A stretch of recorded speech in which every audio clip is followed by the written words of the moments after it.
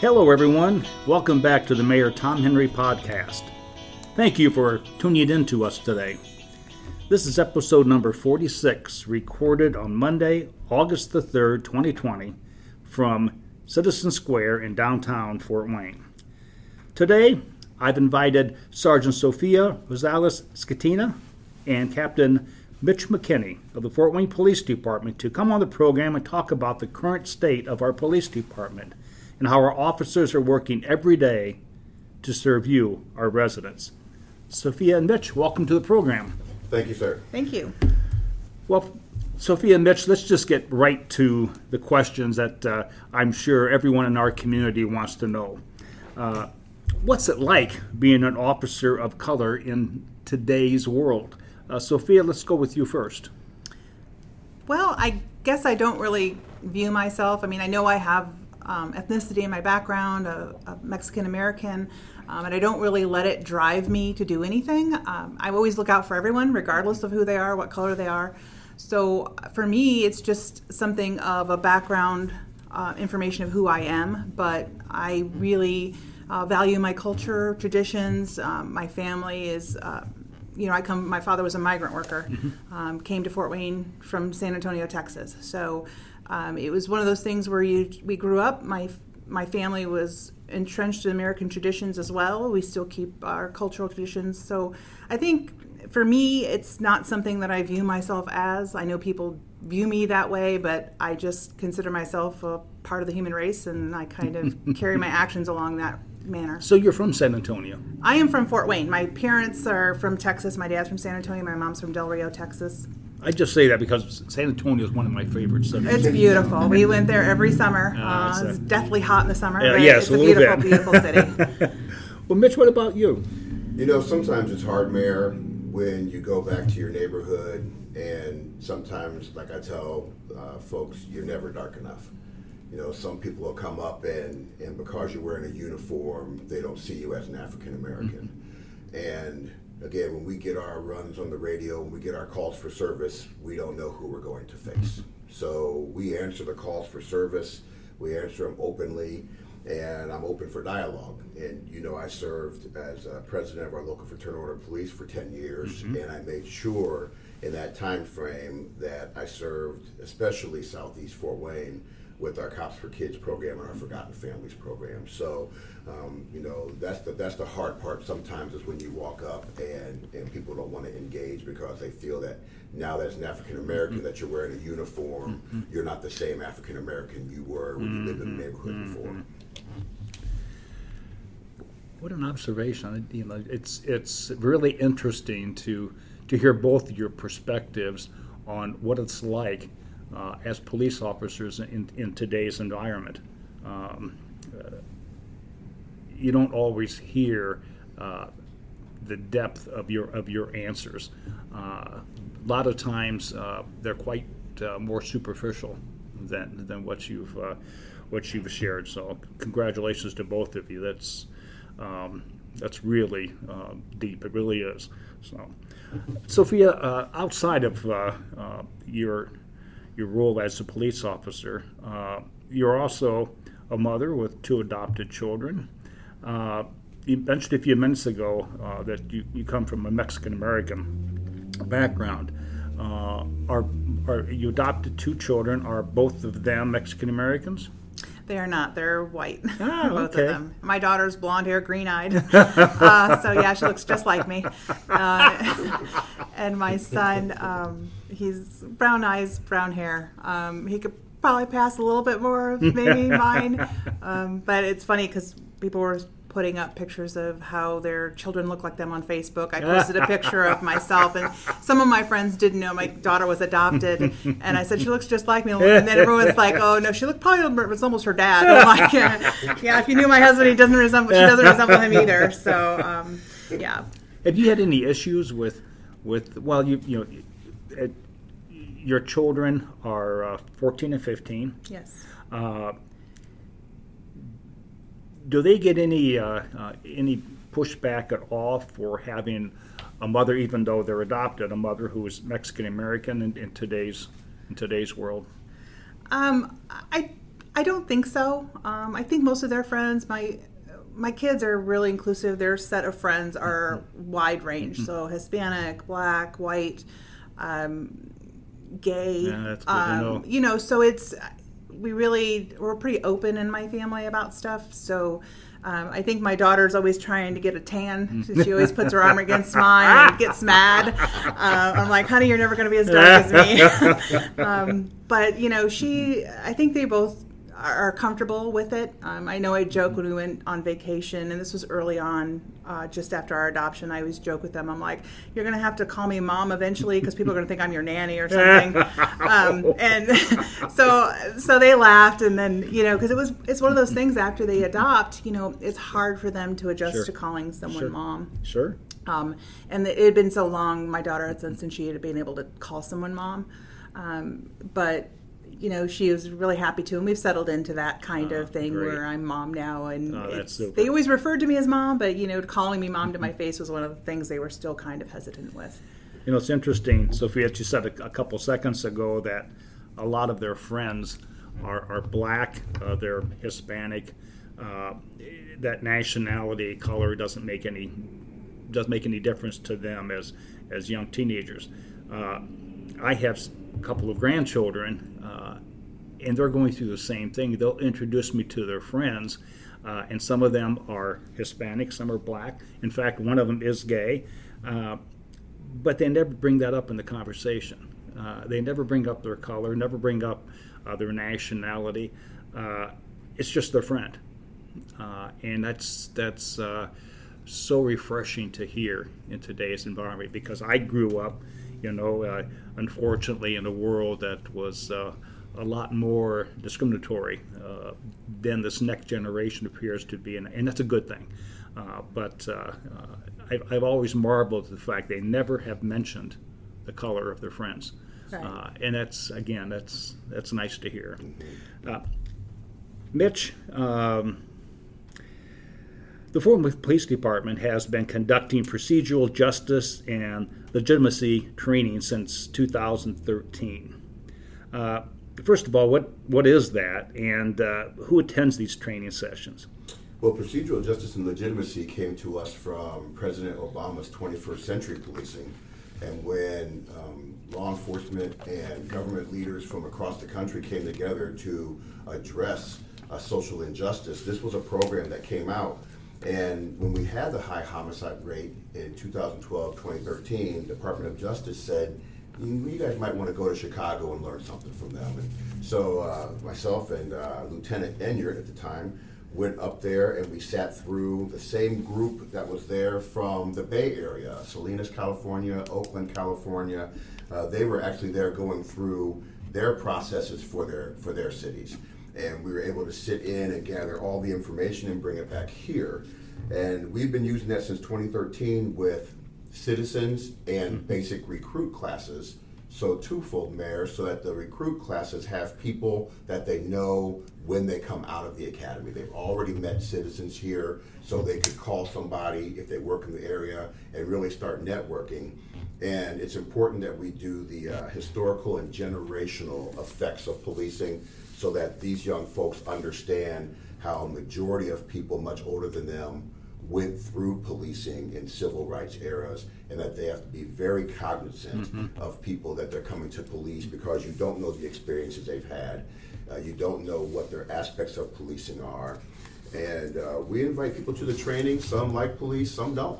And I let Chief Reed pick those folks coming through, and they come in, and when they leave the training, they may still have a grudge against police, if you will, but they have an understanding that if we communicate and work together, our city can be better. It's, quite frankly, that came out of the Obama administration? It did.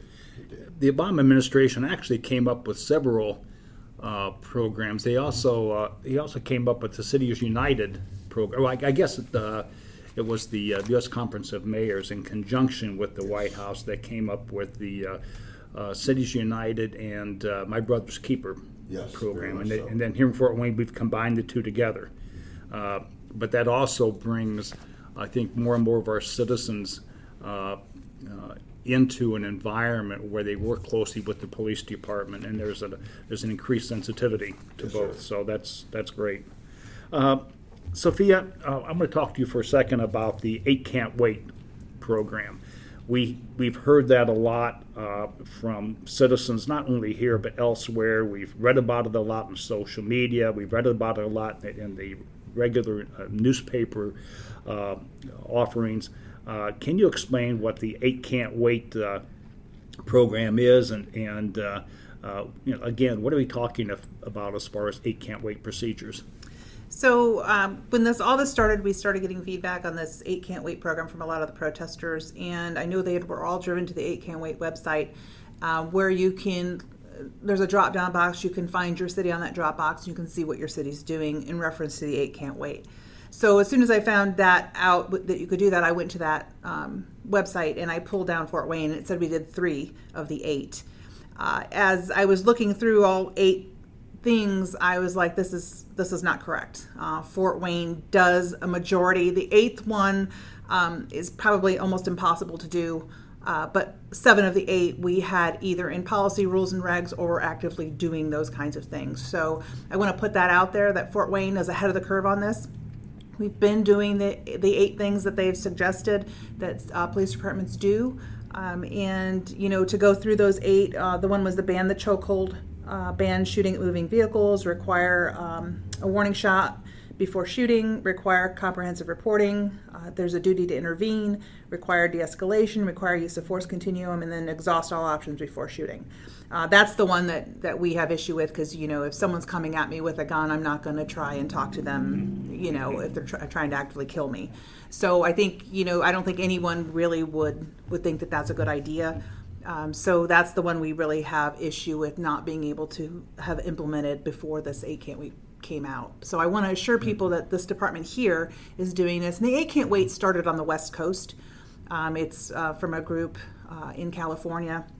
So I think, and no one contacted our department before posting, we only did 3. So I'm not quite sure where they got the 3. I was going to ask, who printed that? I don't know. We're in trying to find contact information, but everything is you have to tweet at them or something like that. So we're trying to maybe fix that 3, because I know a lot of people are going to that website and looking and becoming shocked when they say we only do 3. But if they would contact us, they would know that we do majority of those things. And we will put this up on our website. We're trying to make it a readable form for people, but we have all our policies, and we'll put those up on our website at fwpd.org, and they can go to the community relations section, and we'll have that up by the end of the week.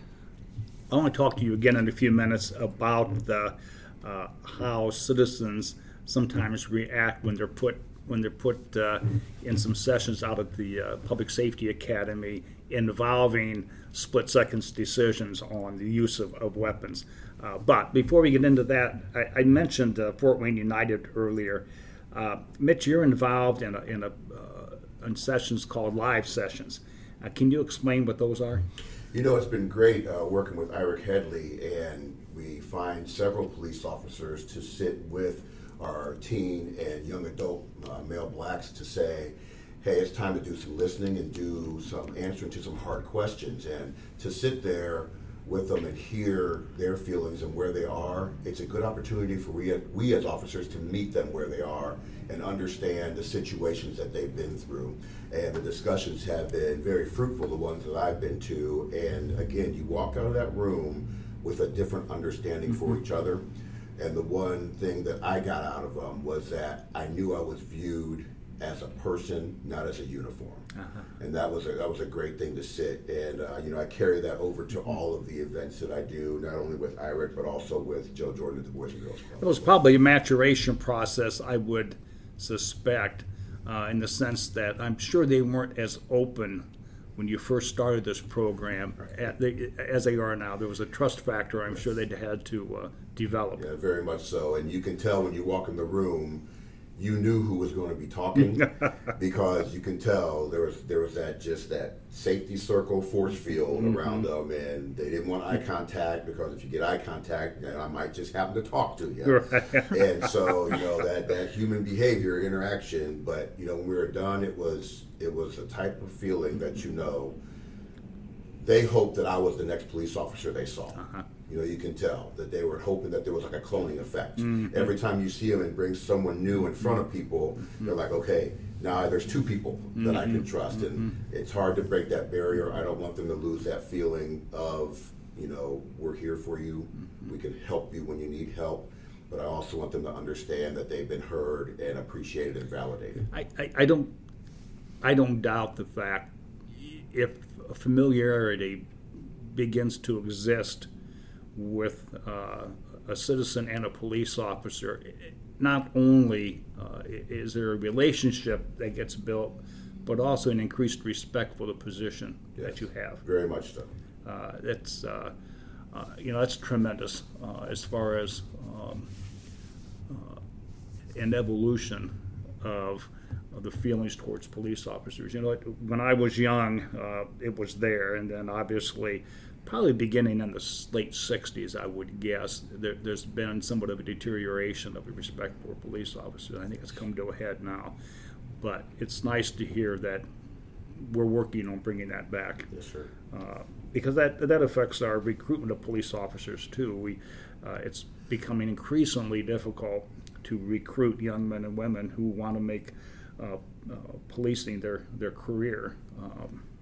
When they see what's going on in today's environment, it's, as I say, it's increasingly difficult. Mitch, you're also involved in a program called the Blue Bucket Brigade, and I know that's hit the media. For those that are not familiar with that program, what is the Blue Bucket Brigade? So the Blue Bucket Brigade came to the Fort Wayne Police Department first from two employees of the Boys and Girls Club who knew that they had to get the kids at the club together with officers. And so they brought it to me at the Fraternal Order of Police, and I'm like, you know what, we're going to make this work. And so we came up with a concept to connect our most trusted servants with our most vulnerable youth. That's our motto. And this is our 4th year doing that, and it's been absolutely fabulous. You know, we spent the first part of this, we'd be with the kids, we'd go out to the Walmarts, we'd collect and meet, and the officers could not engage with the public. We would stand with the kids, but the kids had to explain to the public, why are you standing here with a police officer? and they got to the point, at first they would just read little cards, but then it was like, well, you know, this is my guy, we play basketball together, and, you know, he comes down and read books, and she comes through when we do our dance classes, you know, and so you could see the relationships form. And today, you know, we are running tunes and trucks out of the Boys and Girls Club because of COVID. You can't stand outside and have that interaction, but we can all social distance there and have music, have food trucks that are distanced back, and people can still see that we have a relationship with the club, which led to a youth-led dialogue that we've done. We just ended that for the summer, but the kids ask all the questions of the law enforcement officer. And some of them are pretty tough when you come through, but the officer, we don't generate those questions, they do. And they want to know how we feel about being officers, and they let us know what's happening in their neighborhoods, and it allows them to get a new understanding. And hopefully we are doing recruitment efforts now, though we may not be around to see the fruits of that labor, you know, but I believe that we're doing the right things for kids right now. Wow.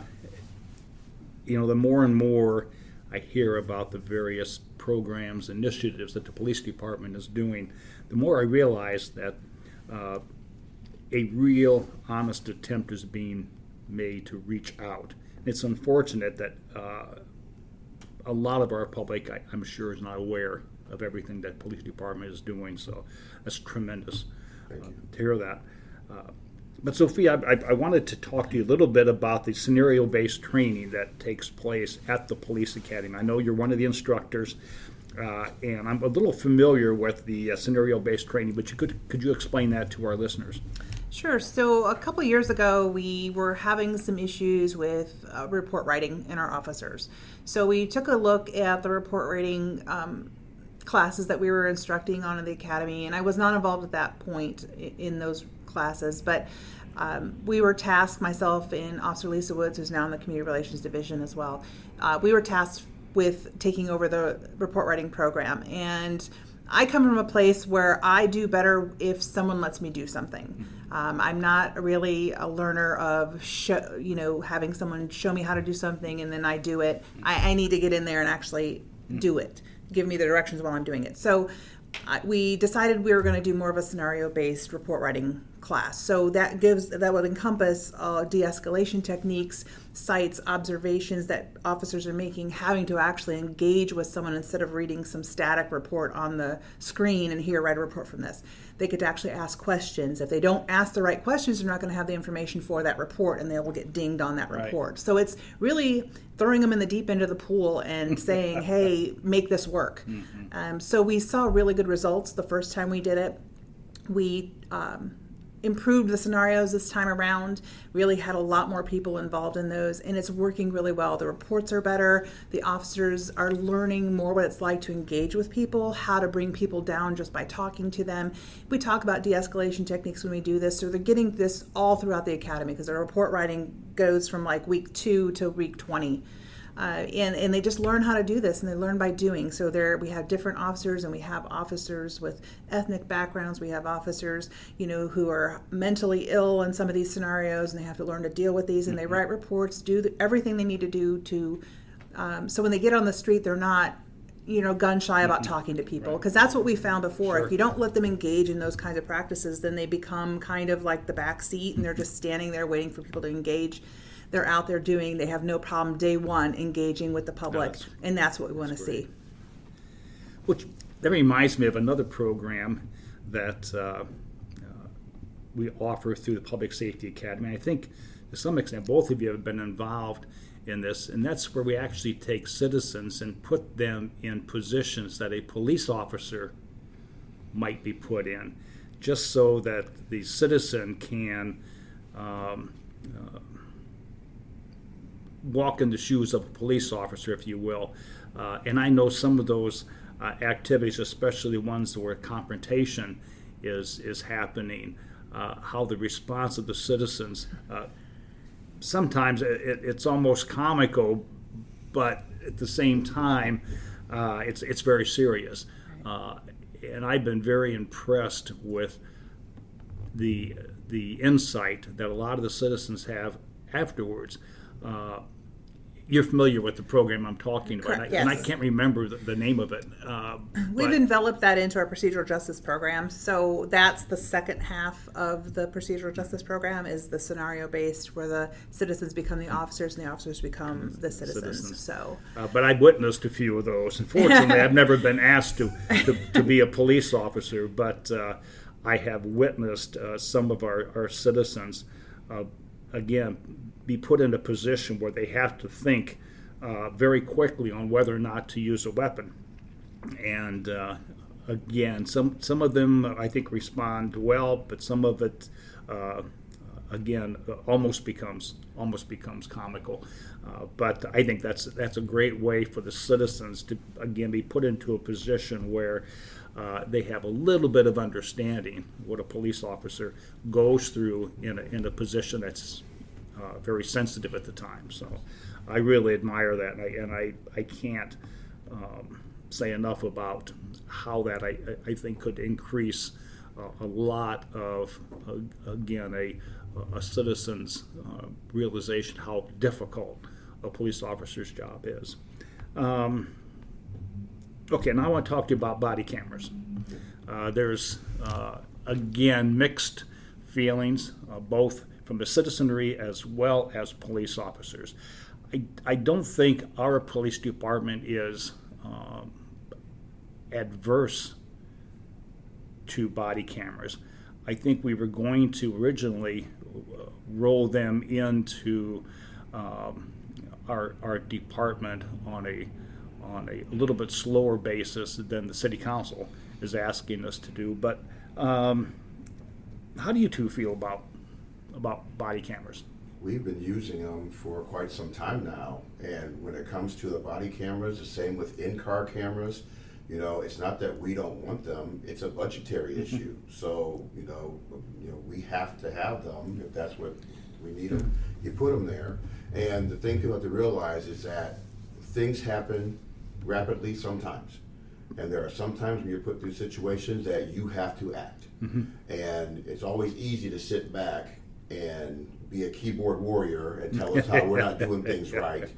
again, like you just said before, when you've never stood in those shoes, we have no problem being recorded. One of the major things we say as instructors, first day to recruits, you're always under a microscope in this job.